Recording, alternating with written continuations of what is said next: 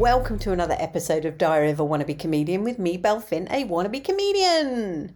Now then, what can I talk about creatively? Monday evening, because I did the podcast slightly earlier. So in the evening, I was a bringer for my friend Ian, who got through the heat of the new old act of the year, or new old comedian of the year, something like that.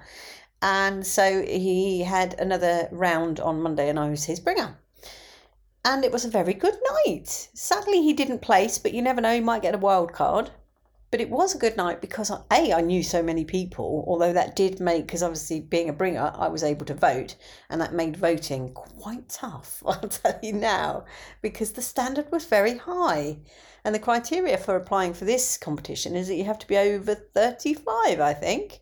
And obviously I fulfill that criteria, and hence I will apply next year.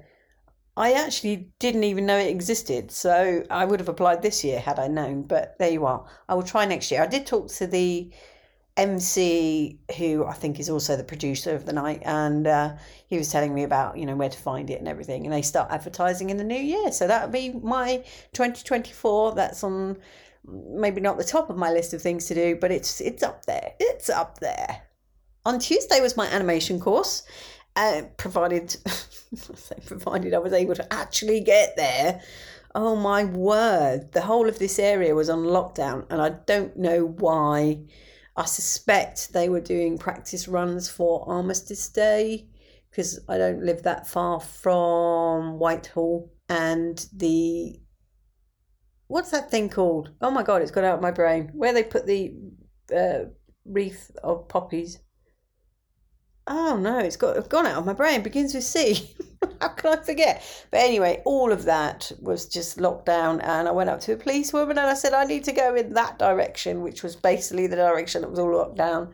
And she just sent me on a massive detour. So I ended up walking, which is probably not a bad thing, but it did make me appreciate my knee. Because it wouldn't have been that long ago, that would not have been an option, and I would have either had to I don't know how I would have got a cab, to be honest, but I probably would have missed my class. But anyway, I did get there, and we learnt rotoscoping, which I never heard of before. I've seen it without realising. The most obvious example is Take On Me, the song by Aha, back in the 80s, which when I saw the video for that, I was blown away. I was like, what is this magic? It was just amazing. It kind of slipped into cartoon and real life, and it flipped between the two, and I was just, like I said, I was blown away at how amazing this was. And little did I know that it's actually very easy. I'm sure it's a lot harder back in the 80s, but with Photoshop, it's dead easy. I will put what I've been doing in my vlog when I get around to doing that, obviously, so you can have a look. It's not that impressive. And actually, I say it's easy. You do need a certain level of skill with we use a Wacom pad and pen, and you need a certain level of skill using that. And I don't really have that, so I just cheated. But you'll see that. I'm pleased with the outcome anyway.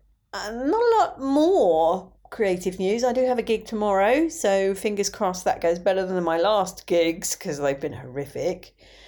And big news. Not creative really, but big news. Caramac bars have been axed. Now, I don't know if I don't know if they're available or have been available across the world, but they are basically a chocolate bar that is bright orange and so sweet that it makes every single tooth in your head hurt when you eat them. But they're just delicious. And I don't know how I'm going to get on without having a Caramac bar in the rest of my life. It's just a horrific thought. They're not right at the top of my list of chocolate bars, but they are definitely in the top 5, I would say. Yeah, Dime Bar is probably right at the top. That's probably number 1 for me. But I do like a Caramac bar, but they are very, very sweet. There is a new, I say new, it's been out about a year, I think, and that's obviously its replacement, and I think they must have trialled it and found that it was popular, and that's why they're getting rid of Caramac. But, that's a bit of history that's gone now. Caramacs have been around for as long as I can remember. So there you go. All good things come to an end, as they say. Which just leaves me one thing to say. Much love and gratitude.